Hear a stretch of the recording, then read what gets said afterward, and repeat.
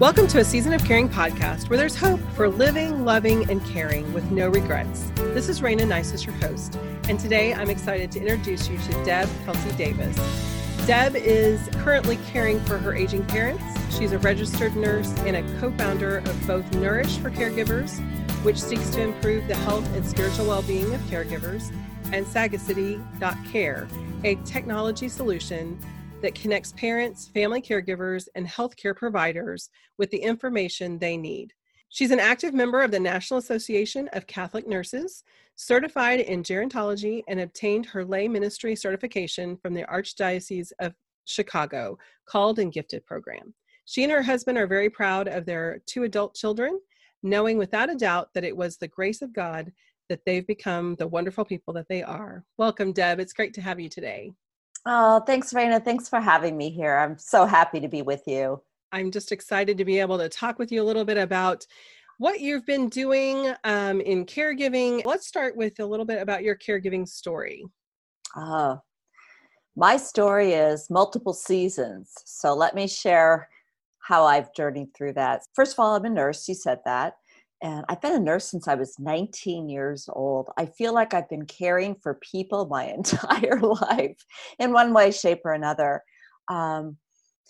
When 7 years ago, I was sitting with my mother-in-law and our family, she announced to all of us that she had cancer, head and neck cancer. And, you know, as her treatment progressed, she needed more and more assistance from her family. So her daughter, who's in healthcare, and me as a nurse, we just stepped up and said, hey, I can do this. And I thought it would be really super easy for me as a nurse. Well, as we worked through her failures in chemotherapy, her failures in radiation, and she became sicker and sicker, it became clear to us that she needed more care. She was placed after her failed treatments into a skilled facility because she had IVs. She had tubes everywhere. She had a stomach tube for feeding. You know, we were all working full time. So it wasn't until we started to really see her suffer, sadly, at the hands of the healthcare team at that particular facility, that we decided we had to do something. So we all cut back on our work schedules. Her daughter and me decided we were going to keep her in our homes. We'd do 2 weeks at my place, 2 weeks at her place. So she'd stay with her son and me. And I thought, this is great. I've got this. I can do this. Well, let me just pause for a second and say, I did the clinical things very well. What I wasn't prepared for was the emotional and spiritual depletion that I experienced. And I think the thing I was most surprised by was that you would think I'd be more aware, but I started isolating myself from my family, from friends, and eventually from God. And I ended up being in a place of clinical depression. And I didn't see any of that until my caregiving ended. Today, I'm caring for my 94-year-old dad and my 85-year-old mother. She's really his primary caregiver, but I'm a remote caregiver today. And it's a journey. It's many seasons wrapped up in one. Mm-hmm. And that support that you're providing for her is so important, even though you aren't having to be the hands-on caregiver right now in this season, that knowing that you're there and having that emotional support for your mom, I'm sure makes a big difference. You know, it does. Although I think with most of us who care for someone else in our lives, we put our superhero capes on and we don't want to ask for help. So even as her daughter, it is really a challenge to get her to just take a break when I'm there, when I'm helping. So I know I did the same thing. My mom had Alzheimer's. I was just 16 when she was diagnosed. And so my dad did a wonderful job of saying, you know, I'll care for her. You go live your life at such a young age. And so I did. Mom lived 12 years with the disease at home with my dad. And he was the primary caregiver. He was there doing it all. He brought in help just during the day, but he wouldn't let anybody bathe her. He let them cook and clean and do those other things that he didn't really want to do. But all that hands-on responsibility really fell on his shoulders. And I would go home and say, leave, come on, let me take care of it, you know, and it was hard for him just to let me do, like you said, the little things I think when you're in that caregiving mode, you just see it all and you just step right into it and take care of it. It's kind of your routine, and you don't even realize that you're blocking people out who can support you. And so as caregivers, I definitely encourage you listeners to pay attention to those people who are standing on the side saying, let me help, I can do this for you. Sometimes we feel like we're the only ones who can, and we know that, number one, that's not true, but we can allow people to help, and it will be in our best interest and in our loved ones' best interest if we will step aside and let them come in and offer that support. So thanks for mentioning that. That's a great point. So faith, it's really an important part of coping. Share specifically what leaning on your faith has looked like for you and how it's been helpful for you. Well, it's interesting because prayer has always been a big part of my life, and prayer still is, and it's a big part of my caregiving. But what I think is probably more specifically most important to me is to know that as much as my world is changing around me, and as a caregiver and all the listeners out there, I'm sure you can relate to this too. You may start out your day with one set of plans, but it ends maybe looking totally different. So I know that God has plans for me. And if I can start every morning, this is where my faith comes in, just saying, hey, today's a new day, and I put my trust in you. And I know that if I, in the morning, set out with a few things that I hope to do, and I look at the end of the day where God took my day, all of a sudden my trust begins to build more and more confidently each and every day, because not only do I see the surprises that have come into my life, but I realize that with everything swirling around me, that God is there. I really do focus on gratitude and assessing that gratitude by what did I not expect to happen in this day that came into the day that I could never have planned for. And oh my goodness, there's a number of blessings that you can uncover each and every day. And that's how my faith carries me, because I'm perhaps stopping enough to take a look at it at the end of every day. I love that. And in this moment of time in history, wow. I mean, we are in this constant change with this virus that we're trying to deal with, not just as family caregivers, but just in this craziness of the world today. And being able to stop and say at the beginning of each day, thank you, Lord, for the gift of today, and help me to see you in the midst of it. And then taking the time to, at the end of the day, acknowledge where he was if we missed it in the middle of it. It gets great when you really see him in the middle of it, but so many times it does take stopping at the end of the day, taking that deep breath and saying, okay, you were right there. Even if it was, I burned lunch, you were right there. That kept, it kept it from being worse, or helping me to find something else, or whatever happened that day. With the virus in this time right now, it's such chaos. And I think as caregivers, in some ways, we're a little more equipped to handle chaos because it is where we live on a regular day. But there's more pressure on top with everything else that's happening. Oh, there certainly is. And I think, right now there's a lot of people who are, really commenting on how caregivers may just well be the most well-prepared people out there to deal with this virus, because in truth, a lot of us, I know for myself, I've been isolated as a caregiver. I've had to deal with changing days every single day, the world almost changing underneath your feet. Not necessarily every single day consecutively, but it happens. So I think I'm a lot more calm right now during this state of frenzy, if you will, simply because of maybe the gifts that came from my first season of caregiving and now caring for my parents. It's the faith, putting the release and trust in God, and recognizing what I can control and what I can't. Definitely. And that is such an important exercise almost daily of going, okay, my hand is open. I can do the things I can do, and the things I can't do, I just need to let go. And that is definitely part of what caregiving does for us when we are willing to learn to stop clenching on so hard. I think human nature for some reason is to hold on to that so tightly.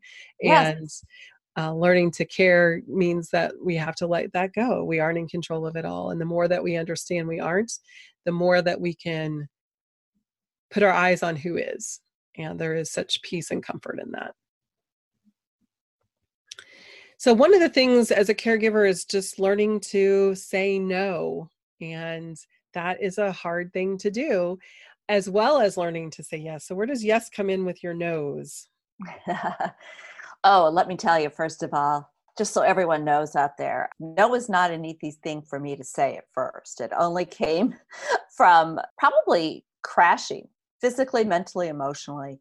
And I realized that by saying no to certain things, I was actually saying yes to myself, or yes to more present time with, in the case of my parents right now.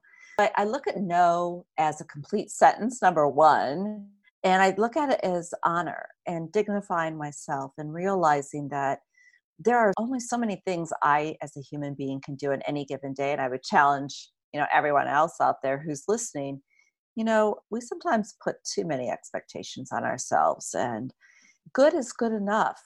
I think that sometimes saying no also means that you're giving someone else, you were saying this earlier, Raina, it's giving someone else the opportunity to say yes. And even if they don't jump up and say yes, you can ask them to say yes. You can let them know, not so much to ask them as you're delegating, but to let them know, I'm worn out. I just can't do all of these things. And say, can you help me with? And put it out there. And there's so many graces in that. Because I know for myself, as someone in my first season of caregiving, I was wearing that superhero cape, and I felt like I did have to do it all. And what I realized is that I was denying my brother at the time of the blessings of him experiencing some of the things that I was receiving. But because I wasn't letting him do too many things, because I felt like I had to do it all, he was missing out on that. It is so important to realize that when we do it all, we are robbing others of the opportunity to be a part of it. And there are so many amazing memories and blessings and growth opportunities in the caregiving season that we really should be willing to share those. And so we don't need to hog them all. We should be willing to allow the others to be blessed with that as well. Not to mention the person we're caring for, the blessing that they have of having those other loved ones be a part as well.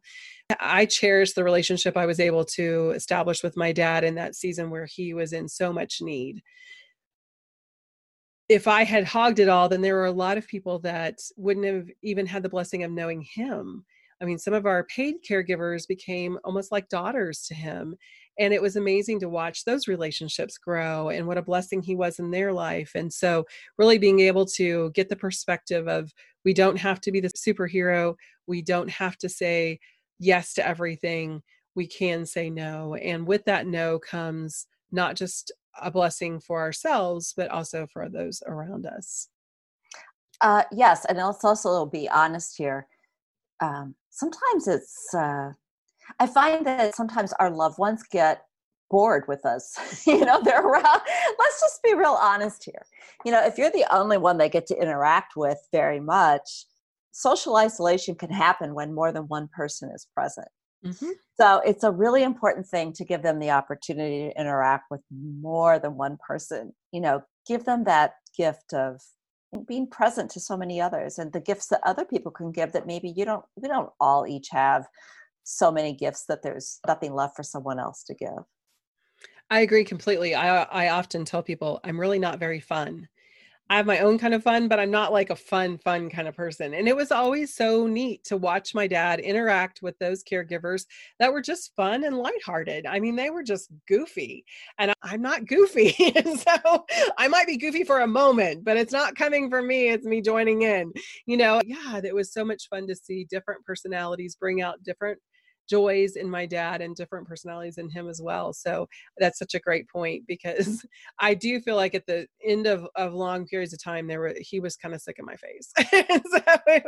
And me bossing him around, or just the way I did things, being able to have different personalities, I think is a blessing. I brought a lot to him as well. That relationship was valuable for us, but it was really neat to see different relationships. So what words of wisdom would you pass along to someone who's in the middle of their caregiving season right now, and especially in the middle of this crazy time?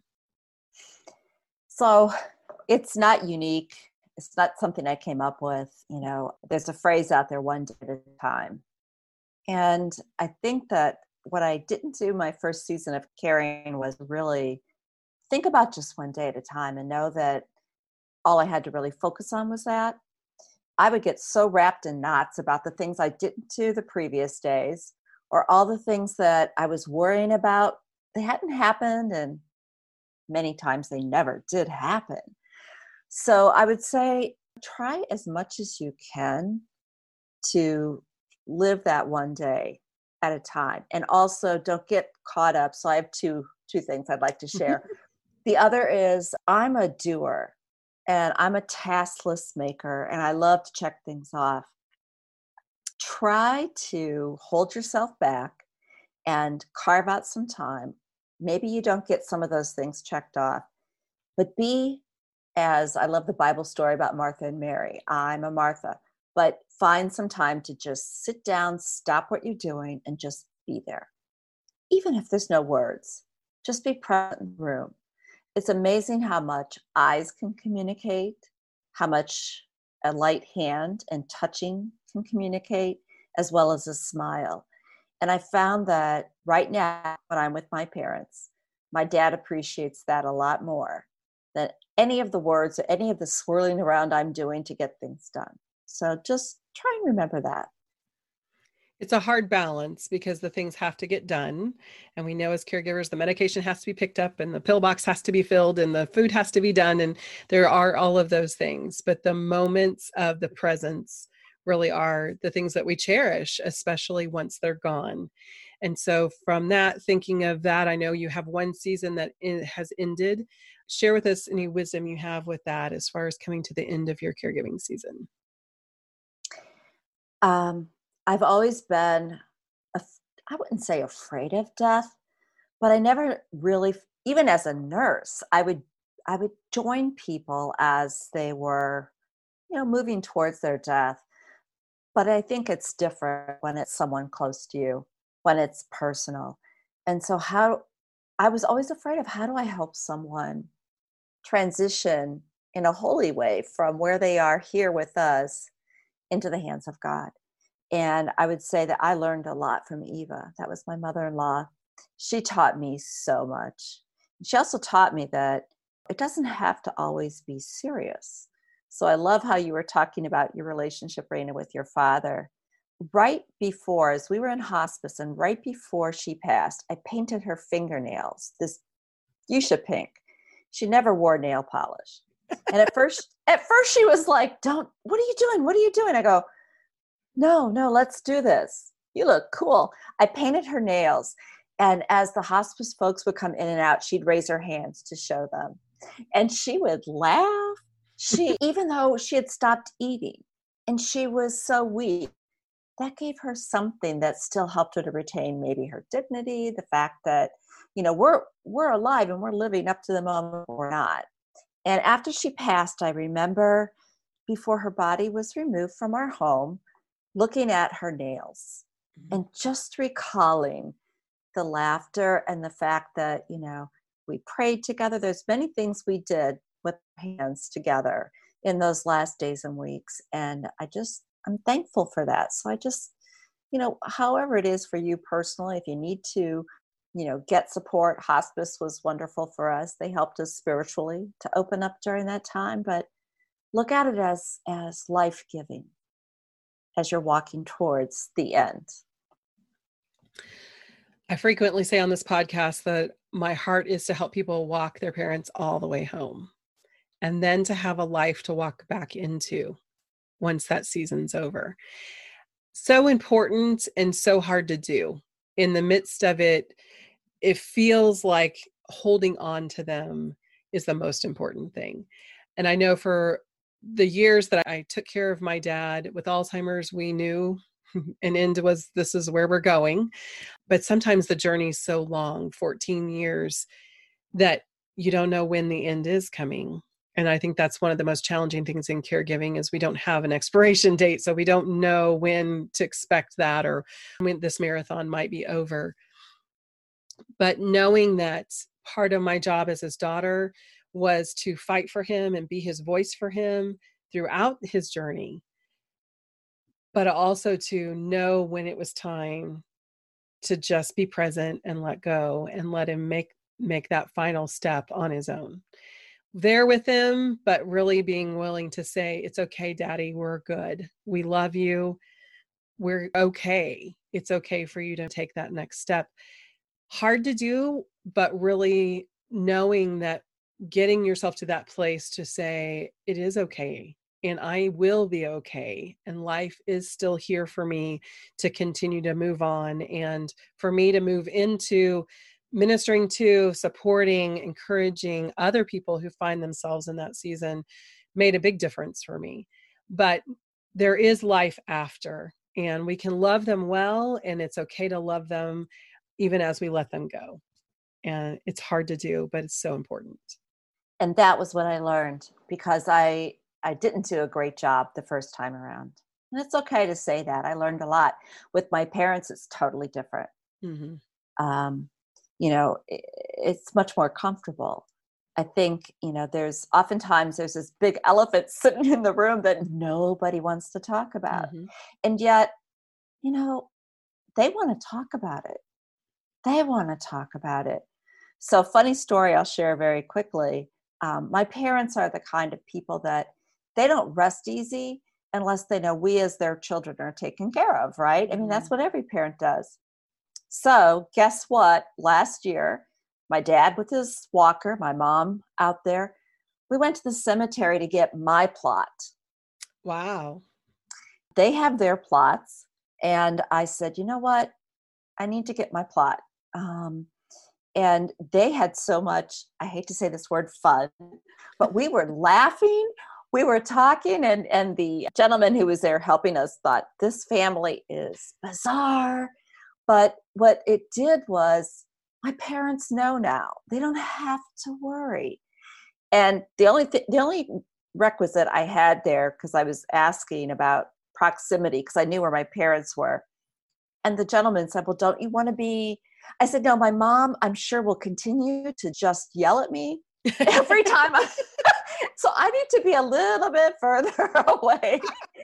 And we were laughing about that. But, humor is such a big part of dealing with the things that aren't so easy sometimes to deal with. So it's a very different journey I'm on right now with my parents because of what I learned from Eva. Well, thank you so much, Deb, for joining me today. And I'm just so excited with the things that you've shared. I know our listeners have had an opportunity to really pick up some great things that they can put in their pocket and think about how to do this journey and how to learn from it, how to say, okay, I've blown it, but I know more now than I did before, which is such an important lesson. I wanted to close today by just sharing a little bit about Nourish and some of the things that we're doing with this season with the virus and all the things that were locked down and our meetings, our regular scheduled meetings. Nourish is a national program that has churches throughout the country that meet regularly to offer support to family caregivers. And we're not able to meet right now because no one's able to get together right now. And so you guys have stepped up and are offering some wonderful support. So will you share a little bit about what Nourish is doing? Sure, absolutely. So we're doing house calls, old-fashioned house calls, although we're using technology to make that happen. One of the things that, because people aren't able to get together face-to-face, we're taking advantage of technology to gather people every day. Time-wise, I'm going to mess up the time zones, but it's 11 a.m. Eastern, and I'll just stop there. When we're getting together, we're spending an hour together, either by phone or on video, whatever you're comfortable with, but really a chance just to connect, spiritual nourishment, and as well just to share. There's so much that we can gain from that, so much support we can gain from that. And Raina, thank you for being a part of that. It's an honor to be able to, have the time with you. You bring so much to the table with your own caregiving experience, and there's life after caregiving, but that's not always something easily found. So I really appreciate that. But no, we're doing that, and you can go to the website, which I know, Raina, you'll share out, and we can get information from there about where to find us. Nourish is an amazing program, and I'm honored to be able to partner with them and just be able to help facilitate some of those conversations. And right now we're meeting daily, but like the rest of the world, things will change. And so as we get back to our new normal, some of those things will change. So definitely I wanted to take this time in the moment of the coronavirus crisis that's happening to offer that support to all the listeners.